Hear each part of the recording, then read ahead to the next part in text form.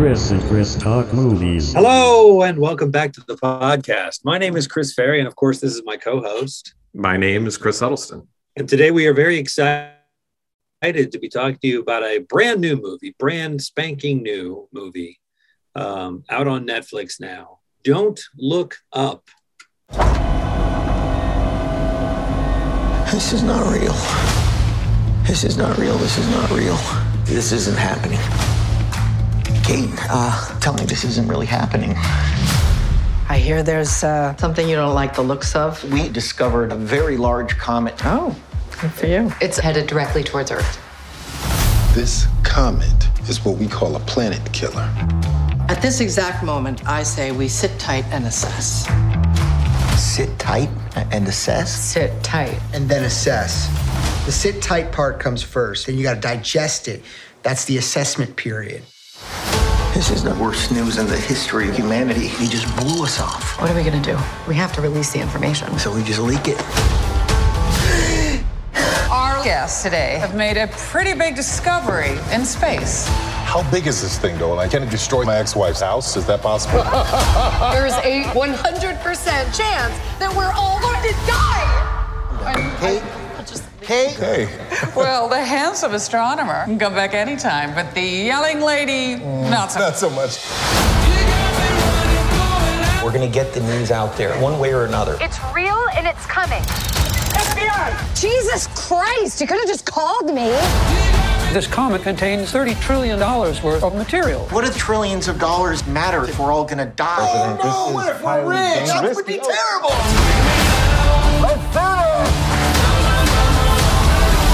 You guys discovered a comet? I have a tattoo of a shooting star on my back. Oh, that's terrific. This could be a complete disaster. This is already a disaster.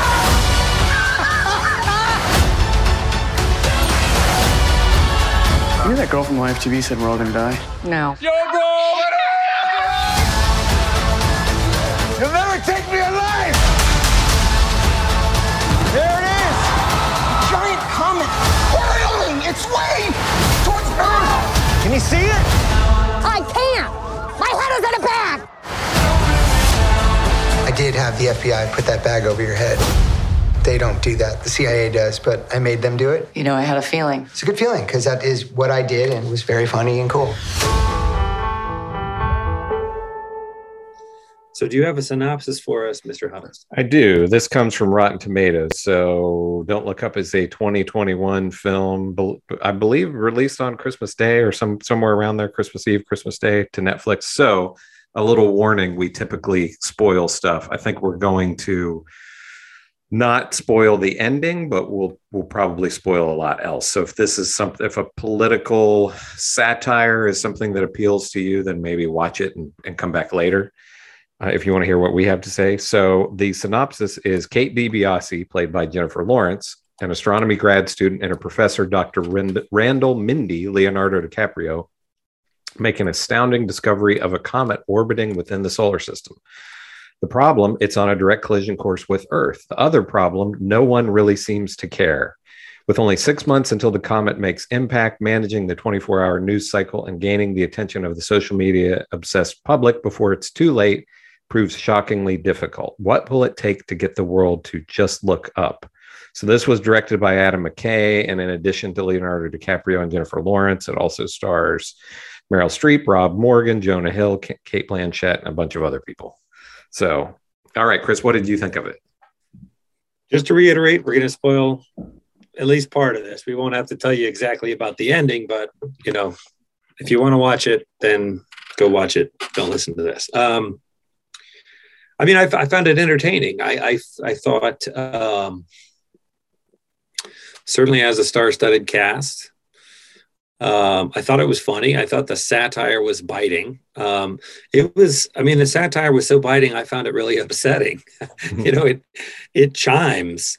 Not that there is necessarily a meteor going to hit the Earth in 6 months, but it's certainly sending up climate change and sort of alternate facts and two different how science and truth has been politicized and how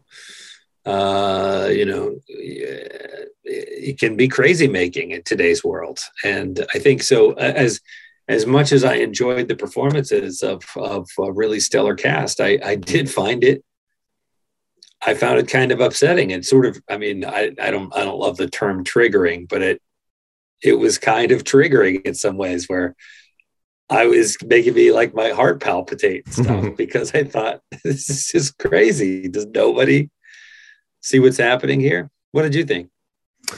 Yeah. So a couple of the two main criticisms that I've seen of this film, just reading a little bit about it online, is that it's mean-spirited and that it's too on the nose. And my response to that personally is political satire tends to be mean-spirited, I think.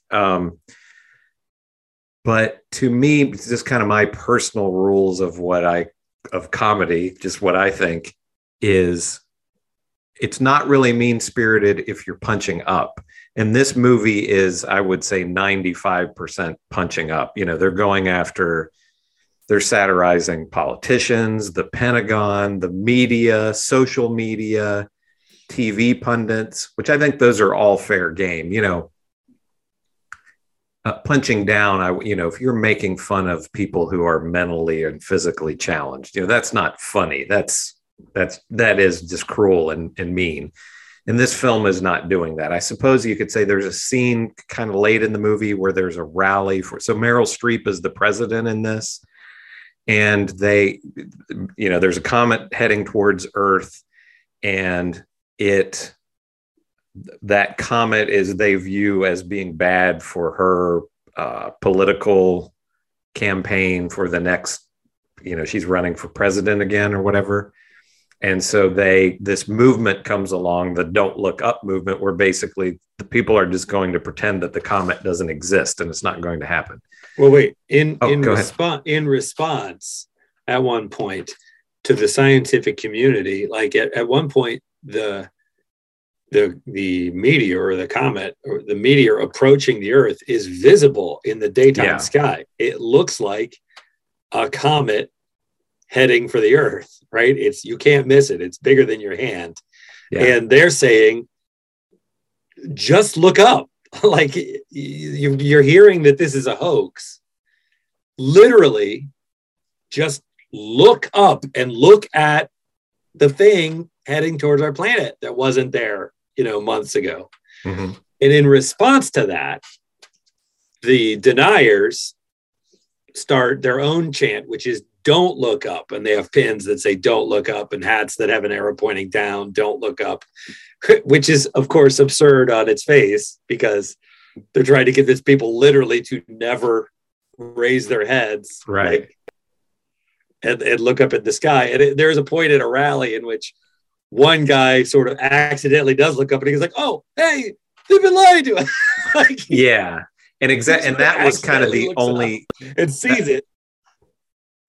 That was kind of the only incident where I could think of where it was kind of like, okay, these are just regular people at a rally, and maybe they're, the film is saying that they're stupid or whatever, but at least that guy has the realization of, oh, hey, they lied to us. And so then you get into is it too on the nose? And maybe it is to a degree, but I think we are in such crazy times right now where it's almost like reality is on the nose, if that makes sense. We've had pundits just in the last week or so be upset about what Minnie Mouse is wearing and the M&Ms, the cartoon M&Ms are wearing. So it's, you know what I mean? It's like we're in this, and there's a lot of little mini jokes in this film that, there's some great lines in this, but there are a lot of little mini jokes that are pretty subtle. I don't know if you noticed, there's one point where there's a couple of different times in the film, and they don't say anything about this, but you can see in the background signs in stores that shovels are $500.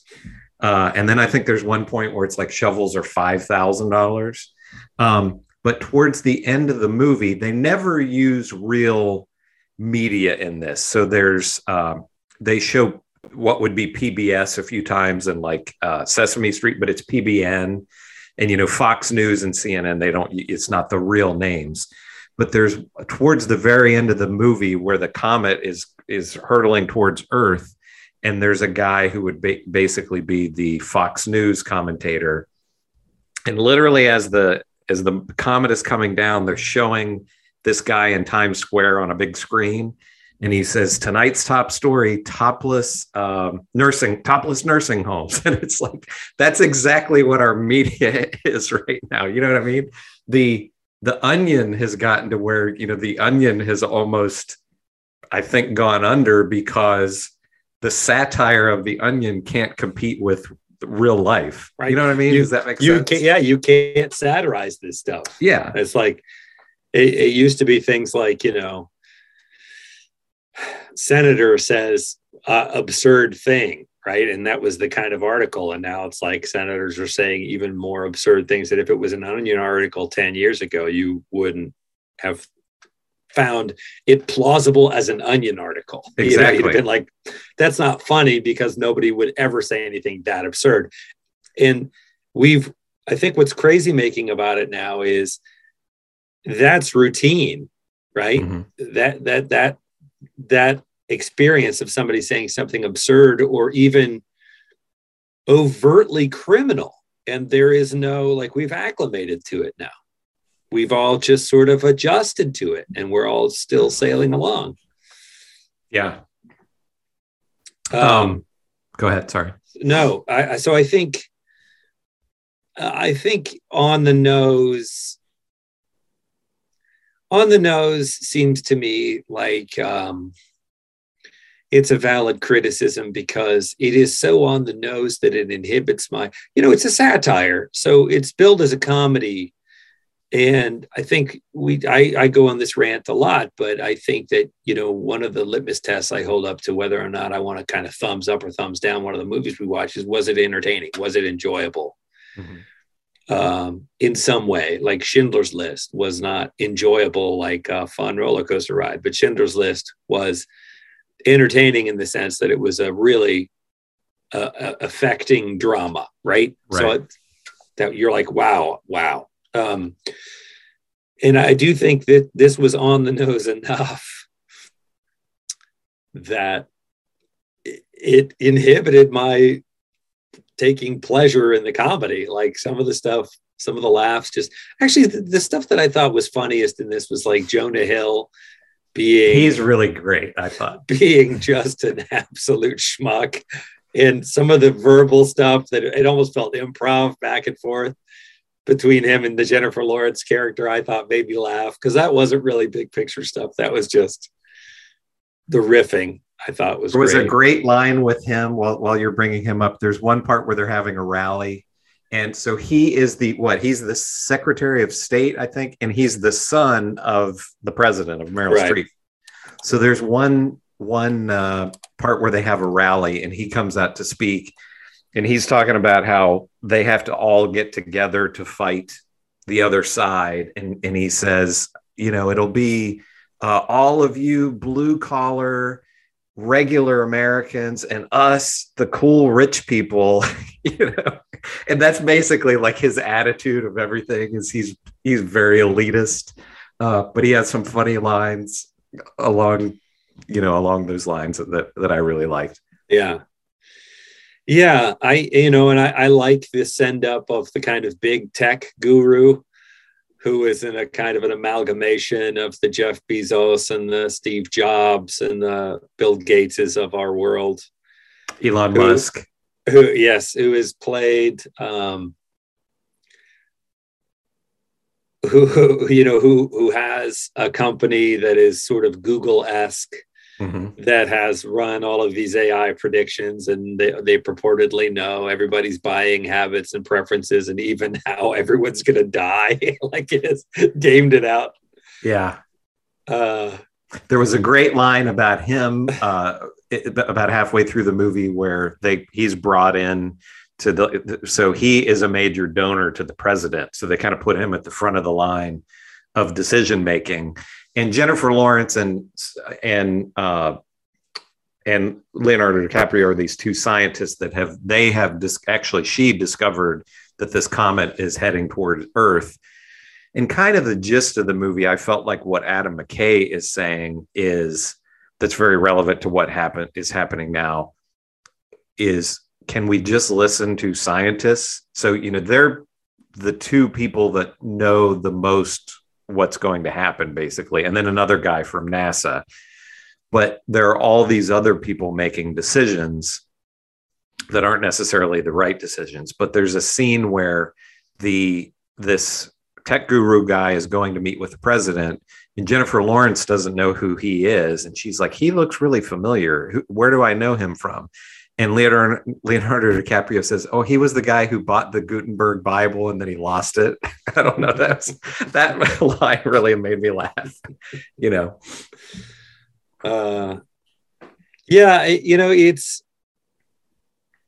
there's a part of me that wondered, like, what will we say this movie is about? Because obviously it's about, a meteor, a kind of a world-ending meteor colliding with the planet. But on the human level, I thought it was sort of really about how we as human beings handle, and I think particularly as Americans, like this audience, American Netflix audience.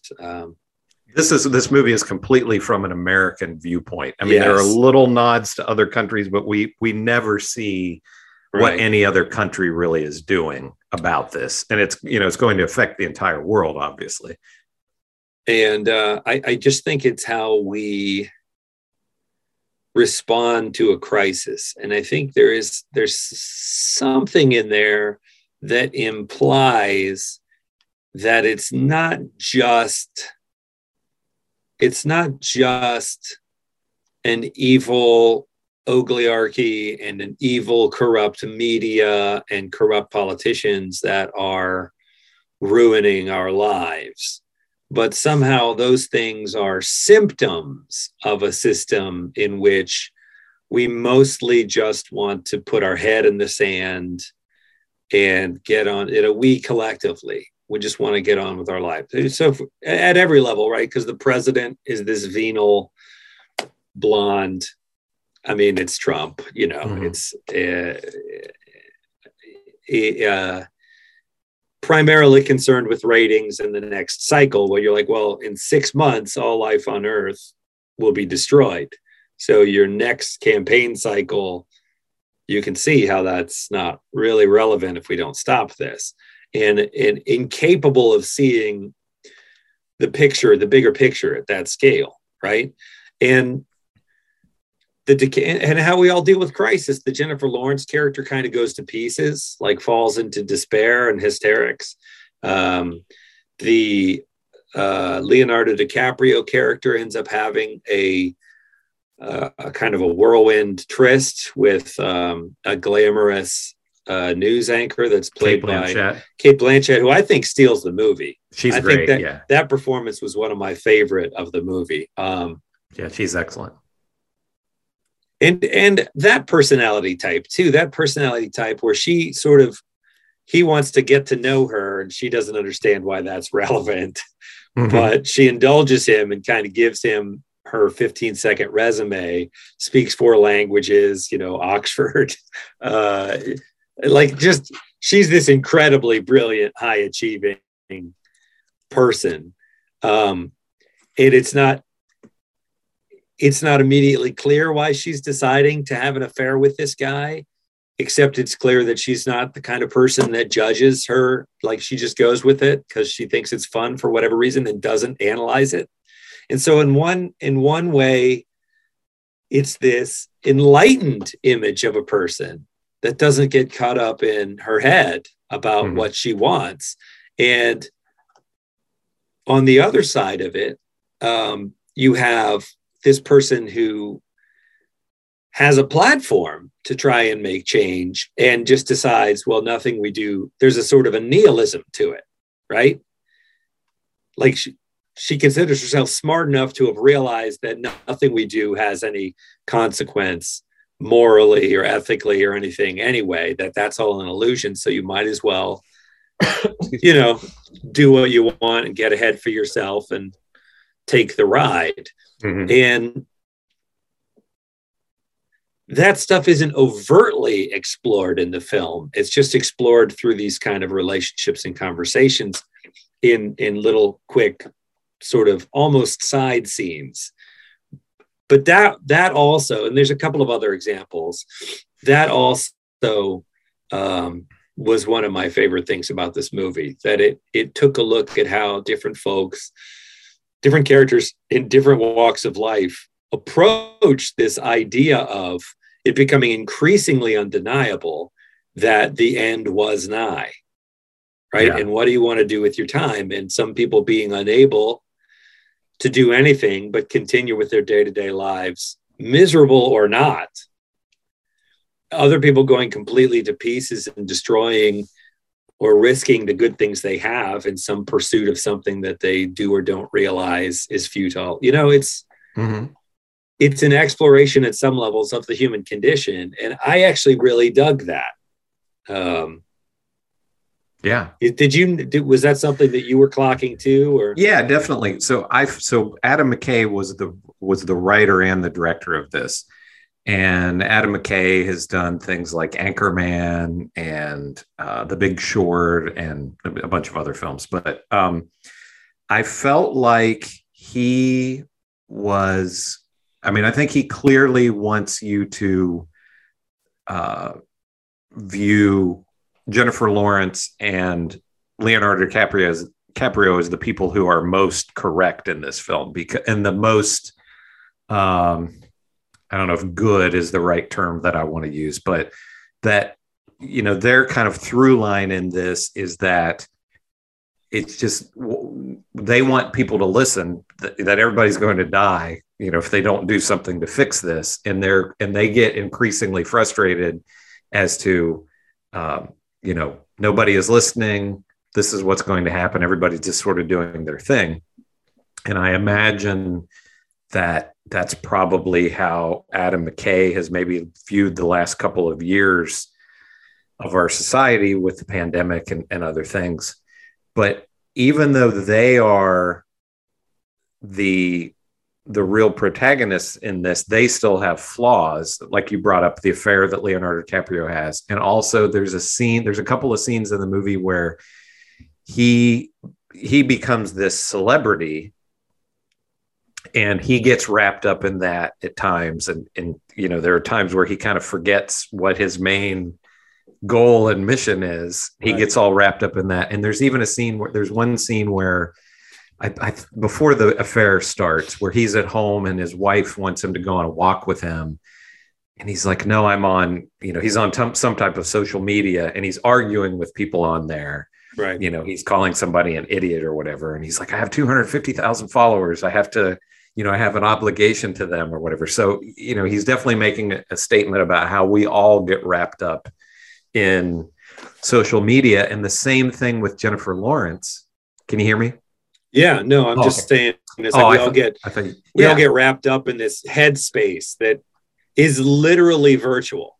Right? Yeah. It's not what people are saying, what strangers are saying about us on Twitter or whatever, in these arguments we're getting into. Somebody calls his science or his assertions bogus, right? And he's like, well, you wouldn't know it, right? So he's having this I have an obligation to my audience, and it's all his. Meanwhile, his wife wants to take a walk with him, which is concrete and a relationship that's real in his life, and he backburners that for this virtual forum that he has come to believe has great meaning and import in his life. It's all virtual baloney. It's like these are people that you would just never meet face to face in your life. Right. You couldn't meet all those people. And even as smart as he is and as virtuous as he is in a lot of ways, as far as wanting, people to listen, he still falls into the trap of that. And you also have Jennifer Lawrence. There's a kind of a continuous gag that they keep coming back to, where the first time they go to the White House, they haven't had anything to eat. They fly on this military plane for hours to get there. and a general comes up to them and gets them some chips and some bottles of water. And he's like, oh, it's $10 or whatever it is. And they give him the money. And then later, Jennifer Lawrence. And he doesn't have change, right? He says, yeah, he's like, sorry, I don't have any change. And they go, forget it. Don't worry about it. So then a little bit later, Jennifer Lawrence goes into a little break room, and she goes and gets a bottle of water out of the refrigerator. And there's a woman sitting in there. This is in the White House. They're in the White House, right? Yeah. So she goes into a little break room, gets a bottle of water, and there's a woman sitting in there. And she's like, how much is this? And she goes, oh, it's free. It's the White House. Well, Jennifer Lawrence is really, so this general, just ripped them off. 5-star general, like on the chiefest Joint Chiefs of Staff or whatever. Yeah. He rips them off for $20 or whatever it is. And she's like, what kind of person? Like the whole movie, she's trying to figure out who does that. And there will be these big, there are these big, really important things happening. And throughout the movie, she just keeps saying, I just still can't believe that he ripped us off. So even she has, these little petty things that she's concerned with. It can't be about the money. He's a 5-star general. Yeah. It's like. So I really liked those little touches that he, and some of the characters in this maybe are, Meryl Streep is pretty, not her performance, but I think her character is a little underwritten. There's not really a whole lot for her to do. True. But he does give these little human touches to these characters that I really liked, and kind of goes along with what you were saying. One thing that I wanted to say is with Leonardo DiCaprio, I don't know if this is something that happens with you or not, but he is an actor that I really like him. He's a great actor, and I realize that, but he's one of those actors that doesn't do a lot of films that I'm super interested in. Like I don't care anything about like The Departed and The Aviator and all those kind of things. And he's done so many heavy dramas that I think it's fun to see him in, because he's a really great comedic actor. I would definitely say one of my favorite Leonardo DiCaprio films is Once Upon a Time in Hollywood. And he's really, that's not just a straight up comedy, but he's really funny in that. And so, I'm surprised. Sorry to interrupt, but I'm surprised. No. So did you not see The Departed? I saw it. It's just kind of not, I saw it in the movie theater, but it's not I'm not a big Scorsese fan in general. Huh. Wow. Surprises me. Because I'm not that big on like mob stuff, I guess I would say. You had told me that you have not seen Revenant. I've not seen The Revenant. No. Yeah. I feel like he's this sort of past the most recent chapter of his career, he has really done some remarkable work. Yeah. And it's not that I think the work is bad or anything. It's just not, like, for example, you have, he did Once Upon a Time in Hollywood with Brad Pitt. I like Brad Pitt a lot. I think Leonardo DiCaprio is clearly a better actor than Brad Pitt is. But I would say there are more Brad Pitt movies that I enjoy than Leonardo DiCaprio movies. Like, I love Seven and I love Fight Club. And it's hard for me to, even though there are a lot of Leonardo DiCaprio films that I can appreciate, they wouldn't be the first movies that would come to mind if you say, oh, what are some of your favorite films? You know what I mean? Does that make sense? Sure. Do you have actors like that? Like, you like them, but they don't necessarily do a lot of stuff that you're into? I mean, maybe I'm just weird in that way, but sure. I don't know that I sort them that way. I mean, I would sort of, Brad Pitt's kind of that way. Like I don't have anything against Brad Pitt, but he is not a draw for me to a movie. Mm-hmm. Like, oh, do you want to go see the new Brad Pitt movie? I'd be like, but if you said, do you want to go see the new Leonardo DiCaprio? No, I'm sorry. I'm spacing on the guy's name, the director of Once Upon a Time in Tarantino. Oh, you said you want to go see the new Tarantino movie. Yeah. I'd probably be like, oh, okay, I'll check that out. Oh, Brad Pitt's in it. Oh, cool. Right. You know, but if you were like, do you want to go see the new Brad Pitt movie? I'm like, I don't know what's it about. Like he himself is not enough of a draw any more than Keanu Reeves is. Mm-hmm. Like if you said you want to go see the new Keanu Reeves movie, I'm like, tell me more about it before. Now, I don't know that if you said, do you want to go see the new Leonardo DiCaprio? I don't know that there are actors that I per se, you know what I mean? Do you want to go see the new Tom Cruise movie? I'd kind of be like, oh, is it a sci-fi thing? Then probably, because those have been pretty, you know what I mean? I don't know. Yeah. I don't really, the actor or the new Tom Hanks thing, I'm kind of like, I'm always going to ask, what's it about? I'm not going to just be like, oh, I'll go see anything this or that actor does, you know? Right.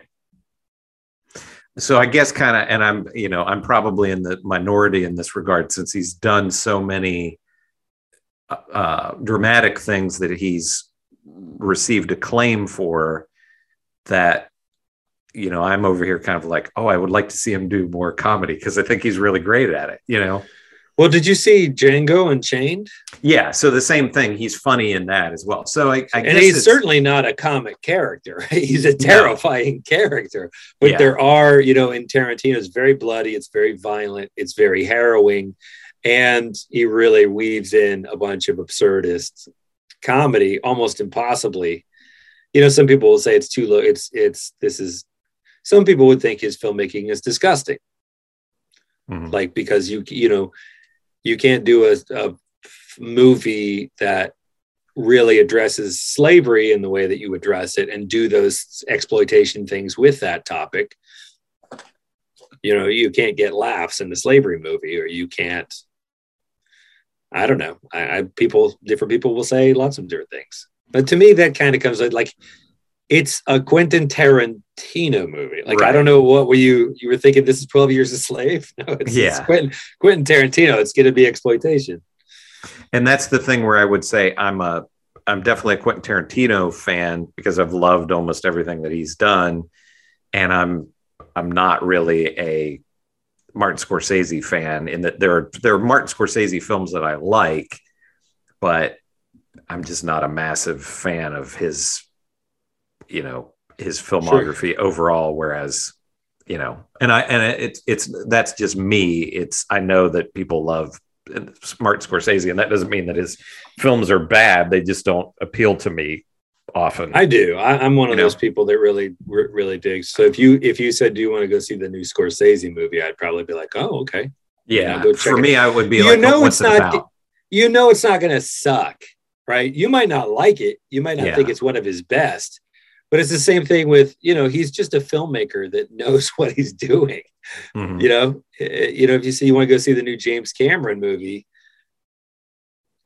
you know, Titanic might not have been your cup of tea. It's a romance. It's a tragedy. You know, this is not one of my favorite of his films, but you can't say, you're hard pressed to make the argument that it was not a well-made film. Oh, right? Sure. I mean, there are some directors that are just at the top of their game. Spielberg, it's going to, AI? Is that your favorite Spielberg movie? It's probably not anybody's favorite Spielberg movie. But I love AI though.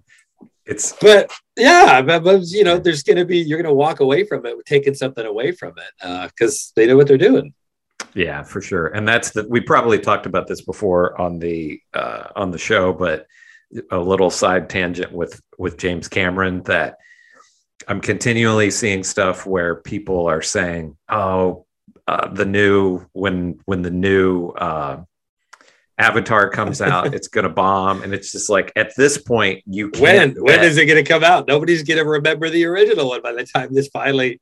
I mean, is he making like 8 movies? He's making a bunch in a row, but it's like, how long has it been? Has it been 20 years yet? Since maybe 15. But at this point, it's like, you cannot count James Cameron out. You know, it's like, people are like, oh, Titanic, nobody's going to care about that. And when Avatar came out, and at this point, you just kind of have to assume this is probably going to be the biggest movie that's, ever. Isn't it funny how fickle the industry can be? You know, it's like, it really is. It's like social media. You go away and you're working on something and you fall out of the conversation, and people are just like, oh, I don't know, maybe he went crazy. Maybe he's on drugs, or like, No, maybe he's working on a big project. Like, you can't go away for too long or people forget all about you, it seems like. But I mean, I haven't seen any buzz on it. Like, who is he? He must have actors, right? I mean, he does. If he's shooting these things, is he even in production? Yeah. I mean, I think they've shot. I'm just going off the top of my head on this, but I think they've shot all 3, and I think it's 3 or 4 more. I don't know, but it's. Can you imagine 4 more movies? I got 4 movies that I'm just going to put out. What, one every year or what? I don't know. At once? But it's James Cameron. I mean, it's just like he is going. He's developed new cameras and new processes that we haven't seen. That's what they did with Lord of the Rings, right? It was every Christmas was the next one. Mm-hmm. So you saw it, and then they rolled the next one out same time slot the following year, and the same time slot the following year. I mean, even if you shot all 4 simultaneously, you'd be a fool to put them out like on Netflix. You wouldn't make them all available all at the same time. You want to milk each one for as much as you can. While you're talking, I'm looking at what the so Avatar 2, Kate Winslet's in it. It is set for next December. It's in post-production. So that's Avatar 2. And I wonder if it's going to be 3D. That's the thing, 3D doesn't really seem to be a thing anymore. So Avatar 2, 2022, Avatar 3, 2024, Avatar 4, 2026, and Avatar 5, 2028. Wow. So, but okay. I don't know. I would, if I could put money down right now to do some kind of a bet about these films, I would say they're going to be gigantic. I don't care how long it's been since. Well, I mean, you think, well, what would it take for these things to flop? And you're like, I mean, climate collapse, you know what I mean? Like if global economies fell apart, then you're like, well, nobody's going to the movies because everybody's just, in the middle of this Mad Max reality we're all in now to survive. But I guess that's the gamble you take these days. Exactly. So anything else about Don't Look Up? So let me ask you this. Do you typically, I think, so this has been pretty hit or miss as far as people liking this or not. I think it's like a 45% on Rotten Tomatoes. I'd have given it a little better than that. Yeah. But I think political satire is something that people either like or they don't. I mean, satire in general is, I think, difficult to do well. Movies like Dr. Strangelove and Network and Bob Roberts, do you enjoy those films? Typically that kind of stuff? I guess not. Okay. I mean, I appreciate them, but enjoy being the key word is like the on the nose comment. Like it's sort of I'm not 100% sure we mean exactly the same thing by on the nose, but like if you did a movie that was more about the president character and about how, right, I already know these things. You're not teaching me anything. It's the same joke and you're just repeating it to be like, isn't this crazy? And I'm like, yeah, it's been driving me insane for the past how many years now? Like, this isn't taking me away from it, taking me on a ride, making me feel hopeful or sad or science, it's not an escape. It's like sitting with your friend and yelling at each other about the latest political gaffe or something on which you both agree, which is a thing. It's really holding a mirror up to that. Yeah, that's one thing that I fall into that a lot. I'm like, why am I yelling at you about this over a beer? Because you and I agree on it, and I'm just getting angrier the more I do it. So there's a little bit of that to this, where it's like the more they were playing up the satire and the more absurd it got. One thing that this movie did that we don't really see is the Jennifer Lawrence character, the DiCaprio character, they each had a moment where they completely lost it on camera. And they just, for the Lawrence character, it happens very early on. And the DiCaprio character takes longer to come to it. And they're both on air when it happens, where they're just yelling, like, we're trying to tell you the truth. Like, why am I the bad guy? Why do you hate me? All I'm trying to do is tell you the truth, and yelling and screaming and ranting and raving, and nobody cuts the mic or cuts away.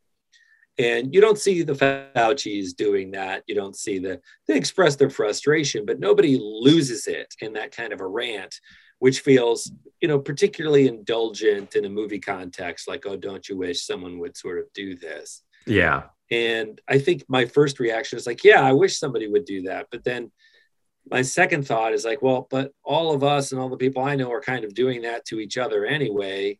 What good would that? Like, would somebody with whom I already agree on screen losing their composure make me feel better, or would they just, spin it against? I don't know. You know what I mean? So did I enjoy and they're it? definitely, I thought it was good. I haven't gone back to rewatch it. I haven't had the impulse to go back and rewatch any of it. And he is not trying to present any kind of a balanced viewpoint or anything here. He's clearly saying one side is right and one side is wrong. So you're gonna lose half of your audience. Exactly. Yeah. So I'm sure there are people who review it because they don't agree with the politics. Yeah, I'm sure there are plenty of people as wide an audience as Netflix has who started to watch this and were just like, oh, they're attacking me, basically, Right. I imagine there was plenty of that, people who were, who didn't even get all the way through it and were just like, oh, this is, and so there's certainly it's definitely preaching to the choir. Yeah. So, yeah. But it's really great performances all around. It's well directed. Another criticism is the length. It's over 2 hours long, which is long for a comedy. I didn't really feel that didn't really bother me much. I didn't really feel like there was a lot that I would cut here. It didn't feel bloated, or it didn't feel like it dragged to me. Yeah. Either. I mean, and it's very capably made, right? It's well shot. Yeah. My favorite part of it was the stuff like you said, like the little interpersonal stuff, like the general scamming them out of the money, and that never gets explained. They never get to the bottom of that, or right. Why he decides to have the affair in particular, and his wife takes him back. Like, that was a lovely little human. And we got to see how hurt she was by that and how upset she was by that. But that also felt true. Also, that we saw that she really loved him, and that when he said he was sorry, that she believed him and understood that. You know what I mean? Mm-hmm. Like, she just, so often we see this idea of one spouse is unfaithful to the other. And that is supposed to be relationship ending on every level. Like, it is just, how dare you? And there's no forgiveness. And I just don't think human beings operate like that. People are unfaithful to each other for all different kinds of reasons. And it's complicated. I think this brings up, and I don't even know that he was trying to bring up this question, but there's Chris Rock has a line, something about that men are only as faithful as their options, something along those lines. I'm probably butchering that line, but he's this regular guy who is suddenly thrust into sort of superstardom. And it's interesting how, and I don't know if this was,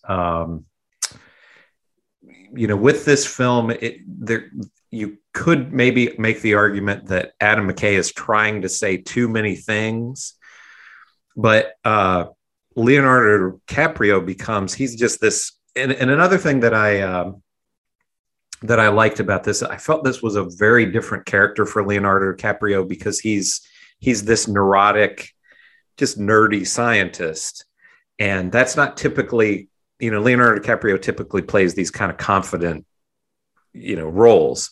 So I thought it was interesting to see him as someone very not confident in a lot of ways. Yeah. But he becomes, I forget what they call him, but it's like what is it? It's like MILF, but SILF or something like that. I don't forget what it scientist, is. Scientist, yeah, or BILF, like biologist. He's not a biologist, but I forget exactly. But it's like, he becomes this superstar, whereas people get mad at Jennifer Lawrence, and she's this kind of hated figure. And, I don't know if he was trying to play into misogyny there or not. I mean, it's not, there's not a lot of commentary on that, but you're right. He touches on a whole bunch of stuff, and there doesn't seem to be a lot of clear-cut spoon feeding of a thesis on this or that, but it does raise a lot of the echoes of me. To me, we're talking about it. I mean, to me, that's conversation to be had. But you wonder, it's this thing of, okay, here, what happens to a regular person when they are thrust into the spotlight? And you don't know what a person could be very faithful to their spouse. And then if all of a sudden you're raised to this different level that you've never experienced in your life, you don't really know exactly what you would do. Right. So and that I becomes, think that's kind of interesting. In some ways that can become a kind of a, in a microcosm, that's like, so what would you do if you found out you only had 6 months to live and everybody, like the whole life on earth was going to end in 6 months? Yeah. What would you do? The pressure of that kind of impending change, you might do crazy stuff that you would never have anticipated. If you were asked that question, theoretically, you might answer in one way, and then finding yourself in that situation, act very differently. And I think that, what would you do if you suddenly became famous, globally famous, and had the attention of these other glamorous, high profile people that you might never have considered yourself, in the league of, suddenly, accept you as one of them and find you, what kind of intoxication, what kind of effect would that shift have on and we see that every day from people becoming YouTube stars or hitting the lottery or the people's lives. It's one of the stories we love, is the sort of Cinderella story. And ironically, I feel like more often than not, certainly on the lottery thing, it destroys your life. I just had this conversation We're all with somebody hoping for this change, but the change, if you look at the track record of it, certainly financially, it ruins your life. I just had this conversation with somebody the other day, and I've had a lot of times I've had people say the same thing to me, and where they say, "Oh, if I won the lottery for $100 million or whatever, I would continue working. I'd still do my job." No, you wouldn't. The first time the alarm went off, you'd be like, "I don't have to go and do this work." But people think, "Oh, my life wouldn't change that much. I would just have this money now." But it would change in ways that you can't even imagine, probably. And the same thing if you overnight became famous. Yeah, some people can handle that and some people can't. I think most can't. Yeah. And I think the people that can handle it, or the Instagram version of them, is that they are handling it with aplomb and it's just no big whoop. But I don't think that navigating, because it's such an unnatural life. You've got handlers and assistants and paparazzi, and there's the image you're trying to project and the image you're trying to hide. And it just feels, it's exhausting even talking about it. They touch on that a good bit in this movie with kind of everybody, where it's like when they're first when Leonardo DiCaprio and Jennifer Lawrence are first thrust into the spotlight, the people around them are saying, "Oh, we need to get you media training." And again, it's like, if you're just a regular person who isn't used to being on television, how do you deal with that if you suddenly are all over TV, So would you recommend it? I would recommend it with the caveat of, if you like some of the other films that we've mentioned here a little bit, like Dr. Strangelove and Network and those kind of things. I don't know that this will necessarily stand alongside those. Dr. Strangelove, we weren't born when it came out, because I think that was like late 60s. And the same thing with Network was like early 70s, I believe, maybe around like 1975. So this is so much a commentary on what's happening right now that I don't know that 10 years from now this would resonate the way that it does right now. But I liked it. I thought it was funny. I can definitely see where people could see this as mean-spirited. But I would recommend it to people who like political satire, basically. If you're not interested in that, probably stay away. I agree. I agree with that almost to the latter. I mean, I guess recently I've been watching shows like Boba Fett, and I've been watching stuff that I want. I like stuff to be good, but me sitting down in front of the TV has been mostly escapist recently. This is not escapist. Yeah. I mean, this is holding up a mirror to what's happening. And basically Adam McKay, like I say, I felt like he was very angry, and he's just saying, won't people listen to sanity? And it's like, hey, other people who agree with me, see, don't you agree that people should be smarter and listen? And if you don't want that message, you're not going to like this. Right. I would say for me, I have not been able to, where it's a little bit escapist to me is the fact that it's funny. You're dealing with these heavy, and it's sad at times with this film, but it's still treated mostly with humor. Whereas something like, I don't know if you've watched, is it called Station 11? Are you familiar with that? It's an HBO show, and it's about there's a pandemic, and it's the aftermath of that and everything. Oh, no, I haven't watched that.